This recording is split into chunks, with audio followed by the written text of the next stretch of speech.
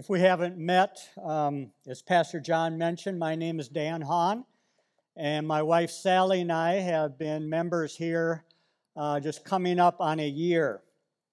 This is an opportunity to thank you for having received us so warmly into the fellowship of this church. When we moved to Papillion, we had a list of churches we wanted to visit, and Overland Hills happened to be at the top of the list, no particular reason. But as we were driving home after our first visit, I said to Sally, we don't need to visit any other churches. We found our church, and she agreed with that. And now today I have the privilege of sharing with you from God's Word. Let's pray together. Heavenly Father, we thank you for the blessing of a church family. We thank you also, Lord, for your word and for the Holy Spirit. We pray that your word falls on good soil this morning. In Jesus' name we pray, amen. Well, if you would turn in your Bible to the book of Genesis chapter 32. The book of Genesis chapter 32, obviously, we're going to take a break from our series through Revelation. I was willing to continue the series and clear up all the questions that you may have, but I assume that Pastor John would politely decline. So I will be presenting what is called a standalone sermon. I'm happy to do that. A problem, however, with a standalone sermon is that the congregation may not know or may not recall the background to whatever the passage under consideration. And so I want to mention 6 things very quickly that hopefully will bring you up to speed. Number 1, this is a story about Jacob, who was the patriarch of the Jewish nation. He was the son of Isaac and the grandson of Abraham, so he had a very impressive lineage. Number 2, Jacob was a very deceitful man who was willing to lie, cheat, and steal to get what he wanted. Number 3, being this way, and as you might imagine, he acquired a number of enemies. Most especially his twin brother Esau, who had vowed to kill him. Thus, number 4, Jacob was forced to go into exile to escape his brother's wrath. After 20 years, however, this is number 5, after 20 years, Jacob decided to return home in the hope that his brother had forgiven him. Unfortunately, number 6, while on his way back home, he received a message that his brother was coming to meet him with an army of 400 men. This freaked Jacob out. Freaked him out. And he did a number of things to try to protect his family. In doing so, this left him all alone. And this is very critical to Genesis chapter 32, that Jacob was left all alone. So let's read now, beginning at verse 22. It says, the same night he arose and took his 2 wives, that's another story, his 2 female servants and his 11 children, and crossed the ford of the Jabbok. He took them and sent them across the stream and everything else that he had. And Jacob was left alone. And a man wrestled with him until the breaking of the day. When the man saw that he did not prevail against Jacob, he touched his hip socket, and Jacob's hip was put out of joint as he wrestled with him. Then he said, let me go, for the day has broken. But Jacob said, I will not let you go unless you bless me. And he said to him, what is your name? And he said, Jacob. Then he said, your name shall no longer be called Jacob, but Israel, for you have striven with God and with men and have prevailed. Then Jacob asked him, please tell me your name. And he said, why is it that you ask my name? And there he blessed him. So Jacob called the name of the place Peniel, saying, "For I have seen God face to face, and yet my life has been delivered." The sun rose upon him as he passed Peniel, limping because of his hip. Therefore, to this day, the people of Israel do not eat the sinew of the thigh that is on the hip socket, because he touched the socket of Jacob's hip on the sinew of the thigh. I think you'll agree that this is quite a story. And let me go on record as saying I believe that this literally happened. God took on human form, which is not unprecedented in the Bible. It's called a theophany. God took on human form and physically wrestled with Jacob through the night. By dawn, Jacob was exhausted, and he went into what boxers call a clinch. That's where you just hang on. And while hanging on to God, Jacob said, "I will not let go of you until you bless me." Presumably, until you promise that I can return home safely. At which point, or just prior, God partially disabled him and gave him a new name. Gave him the name Israel, which means one who wrestles with God. Again, a remarkable story. Here's what I'd like us to do this morning. First, I would like us to consider how this event was transformative in Jacob's life. How this event was transformative in Jacob's life. And then second, I would like us to consider how this story is instructive for us. How it's instructive for us. So first, Jacob. As I mentioned, Jacob was a deceitful man who got what he wanted by lying, scheming, manipulating. This is how he got through life. And he was good at it. He was utterly shameless in his lies. The epitome of his deceit was tricking his father, who was elderly at the time and blind, tricking him into giving him the blessing that was intended for his brother Esau. This was an audacious act of dishonesty and treachery, but this is how Jacob rolled. And as I said, he was good at it. It worked for him. But just as Napoleon had his Waterloo, so too did Jacob. And this was it. His brother was coming after him with a huge army. Jacob was at his wit's end. He had run out of schemes. And he was scared, not just for himself, but for his family. There was but one thing for him to do. And it's what people have done throughout history when desperate. He cried out to God. Look at verse 9, same chapter, verse 9. This is the first record of Jacob ever praying. Verse 9, "O God of my father Abraham, God of my father Isaac, Lord, you who said to me, 'Go back to your country and your relatives, and I will make you prosper.' I am unworthy of all the kindness and faithfulness you have shown your servant.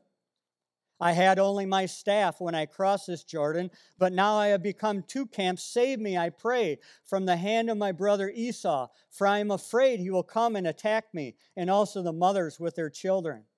But you have said, I will surely make you prosper, and will make your descendants like the sand of the sea, which cannot be counted." What do we see here? What do we see here? Well, first we see desperation. Jacob was a desperate man. "Save me," he cries, "for I'm afraid. Save me, God." Have you ever cried that out to God? Save me. Help me. I'm desperate. Second, we see genuine humility. He says, "I am unworthy of all the kindness and faithfulness you have shown your servant." And so Jacob is not only a desperate man, he is a humble man. And these two things often go together. Finally, we see trust. We see trust in the promises of God. Twice he says, "You have said." He's recalling God's promises. And he's coming to the point of trusting in those promises. Now you put all this together, You put together desperation and humility and trust, and what do you have? You have a changed man. Jacob was a changed man after this. This was the turning point in his life. He was, as I said, a different man after this night. Jacob was even inducted into the Hall of Faith in Hebrews chapter 11, where in this chapter he is commended for his faith and for his worship of Almighty God. Of course, we're happy for Jacob that he had this transformative experience in his life. But how is this instructive for us? And what I want to suggest this morning, that this story is instructive for us in at least 3 ways. Number 1, Jacob is a model of what to do when you find yourself in desperate circumstances. Jacob is a model of what to do when you find yourself in desperate circumstances. In other words, when you are at your wit's end, when you are out of options, when your back is against the wall, do as Jacob did. That is, cry out to the Almighty. Recall His promises, most notably His promise to hear you and to respond with grace and mercy. One of my memory verses this past year is Psalm 120, verse 1. It says, I call on the Lord in my distress, and He answers me. Can the scripture be any more succinct than that? I call out to the Lord in my distress, and what? He answers me. In the early 1700s, Jonathan Edwards, who's commonly regarded as America's greatest theologian, said this to his church. You do not need to hesitate one moment, but you may run to Him and cast yourself upon Him. You will certainly be graciously received by Him. And then I really love this next part. He told his congregation, though He is a lion, referring to Christ, though He is a lion, He will only be a lion to your enemies. He will be a lamb to you. He will be a lamb to you. Brothers and sisters, you will never find God to be too busy. You will never find God to be disinterested in your situation or your circumstance. You will never find God to be unforgiving. You will never find God to be without compassion. He loves you. He loves you passionately. So go to Him. Of course, some people are hesitant to do so. It may be a pride thing. The thinking could be, I got myself into this mess. I need to be the one to get myself out of this mess. I understand that. All I can say is good luck trying to do it on your own. Another reason you may be hesitant to go to God is because of shame. You feel shame at what you had done to get yourself in the circumstance you were in. I understand that as well. But let me remind you that just as God covered Adam and Eve's shame with animal skins, so He has covered your shame, not by sacrificing an animal, but by sacrificing His own Son. Jesus was crucified naked. He was fully exposed for 6 hours before hundreds, if not thousands of people. This was in a culture where public nakedness was a terrible humiliation. That's why the Romans did it. Jesus endured that for you. He endured that for you. So don't let shame or anything else keep you from going to God. Number 2, transformative experiences with God usually come during periods of quiet solitude. Transformative experiences with God usually come during periods of quiet solitude. What do I mean by quiet solitude?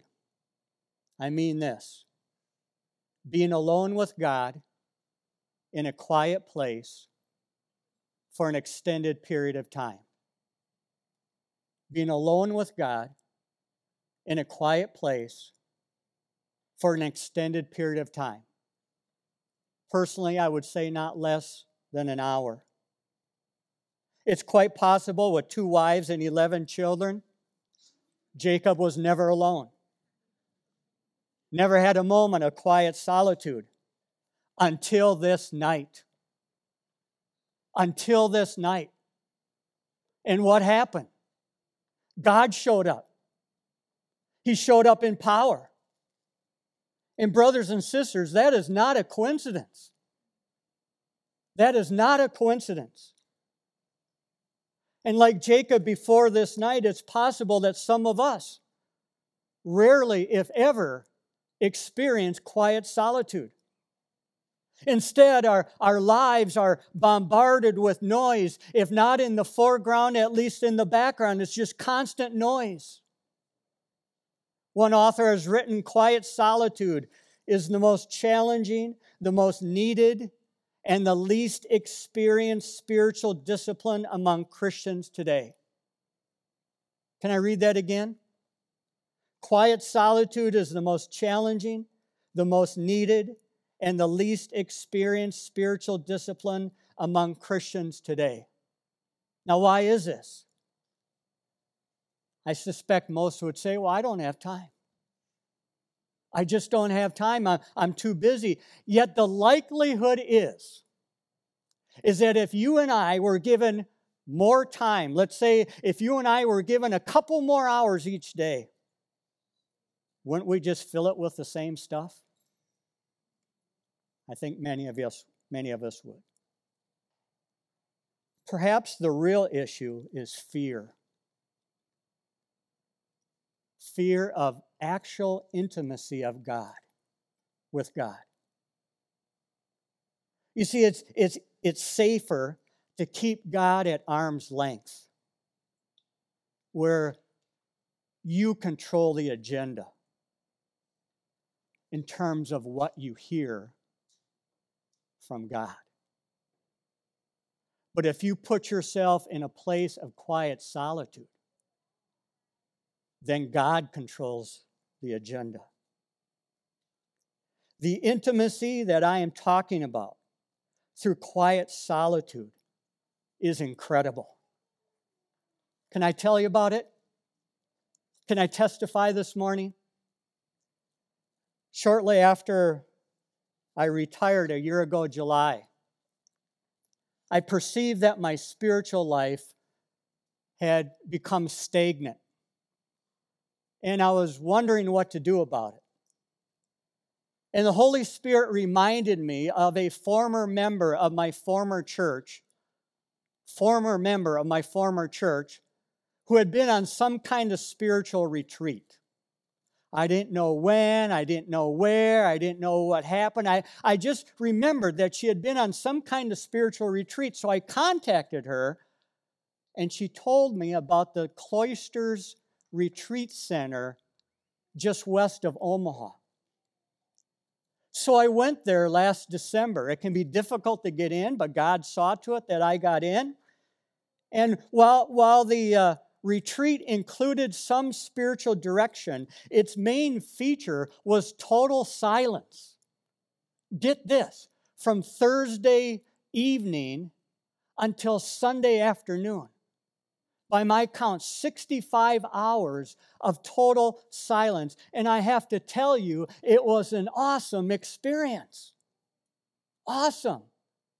It took my spiritual life to a new level. Now, I still got a lot of problems, as some of you know, but it took my spiritual life to a new level. Here's how the author I quoted earlier sums it up. Quiet solitude is an invitation to the adventure of spiritual transformation in the deepest places of your being. An adventure that will result in greater freedom and authenticity and surrender to God. And that's my experience. That's my testimony to you this morning. And so I want to encourage you, whether young, old, in between, I want to encourage you to include quiet solitude as a regular spiritual practice. As a regular spiritual practice. And if you would like some practical help on how to do that or get started, I would be happy to help you. As a retiree, I have lots of time. Finally, number 3. And here I may get a little personal this morning. God, in His grace, will sometimes require you to wrestle with Him. And He may even afflict you with a limp. God, in His grace, will sometimes require you to wrestle with Him, and He may even afflict you with a limp. Now, I'm using limp as a metaphor for some kind of permanent reminder of the struggle. Could be external, could be internal, could be both. But some kind of reminder, permanent reminder of the struggle. Now I'm going to start with this. Very rarely, I'm not going to say never, but very rarely, does God give us what we want or think we need at the moment we want it or think we need it. That's just not how God operates. Just not how God operates. Point 2. Please follow what I'm saying here. So God usually doesn't give us what we want at the moment we want it. Point 2, in those instances where what we want or think we need is significant, is thought to be vital, is thought to be necessary, the fact that we are not getting what we want when we want it can result in a kind of wrestling match with God. Are you tracking with me? Where all of a sudden there is some tension in the relationship. There could be a feeling of disappointment. There could be a feeling of frustration. There could be anger. And often there is doubt. Are you tracking with me? In previous generations, Christians referred to this experience as a dark night of the soul. A dark night of the soul, a period of intense struggle with God. And I have to tell you, it's not an uncommon experience. It's not an uncommon experience. The question, though, is, why does God initiate these experiences? Whether you call it a dark night of the soul or a wrestling match with God, why does God initiate these experiences? What is He after? What is He after? What He's after is the response that He eventually received from Jacob, where all Jacob did was throw his arms around God and hang on. You see, in that night, Jacob stopped his striving. He stopped his scheming and just submitted to God, entrusted himself to God, and believed God's promises. And that is what God wants from us. It's what God wants from you. So why the limp? Which I've defined as a permanent reminder of the struggle. That's the purpose. That's the purpose, to remind you of the struggle and to keep you in a place of trusting dependence. So you don't just go back to the old way of you running the show. Now, please bear with me. I'm going to switch metaphors. Not supposed to do that, but I'm going to. In my late teens, early 20s, I had a condition called severe cystic acne. And what I had were these very large, very painful lesions all over my face, my neck, my chest, and my back. There was a time during college when the condition was so severe and so painful that I was hospitalized for 3 weeks to try to get it under control. My doctor said that if any other organ of my body were as diseased as my skin, I would be dead. I struggled with this condition for 7 years during my late teens, early 20s. Finally, in 1982, the FDA approved a new drug that within 3 months stopped the outbreaks totally.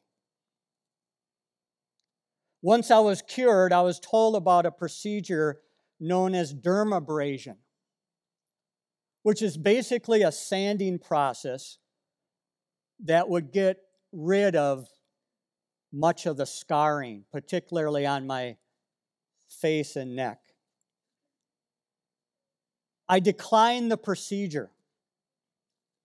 One reason being, I wanted to remember. I wanted to remember the struggle.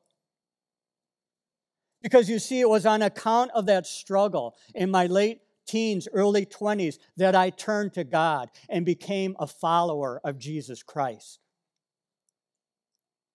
Now, I won't say that every time I look in the mirror that I'm reminded of the struggle. But it's not infrequent where I am. And I'm grateful to God. I'm thankful to Him.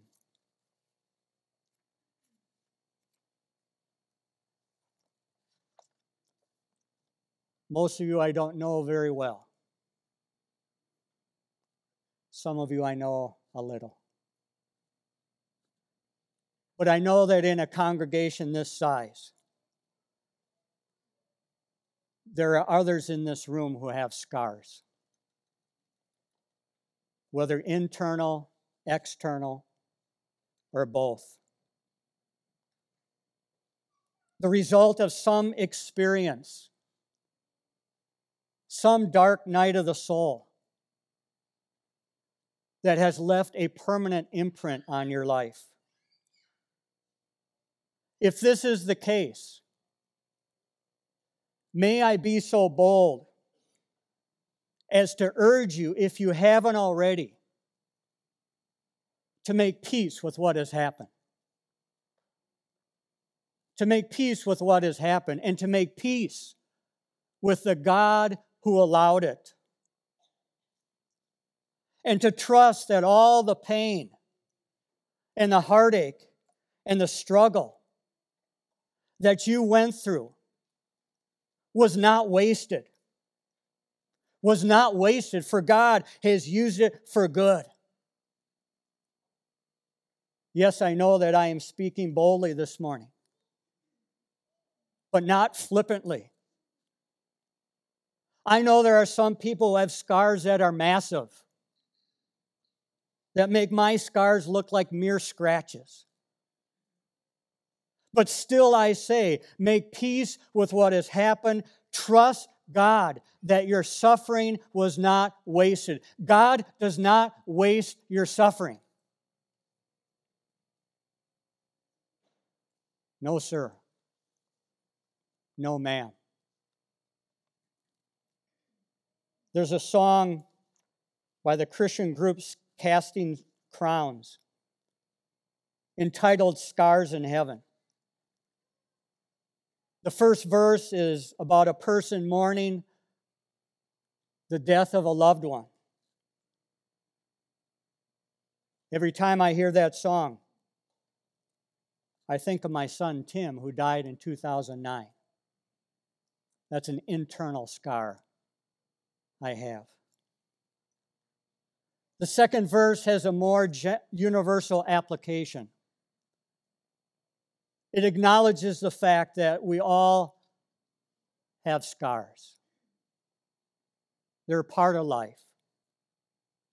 They're a consequence of living in a fallen world. It's the chorus I want to read to you.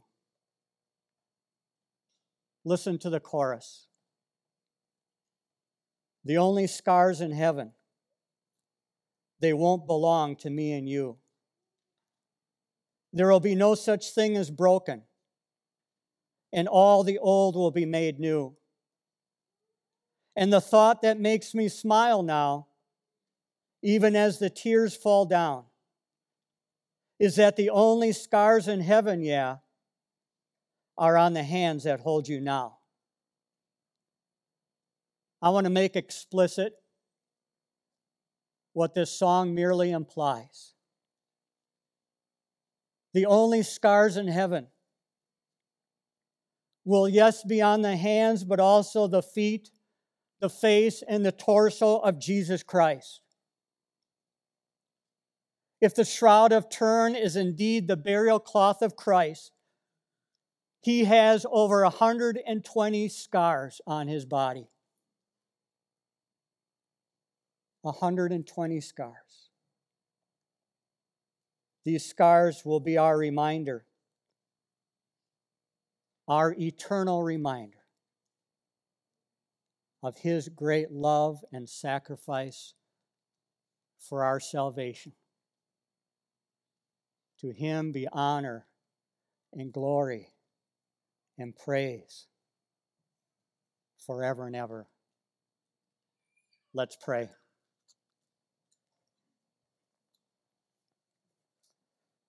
Heavenly Father, we thank you for your word to us today. Thank you for recording for us this event in Jacob's life, how it transformed him,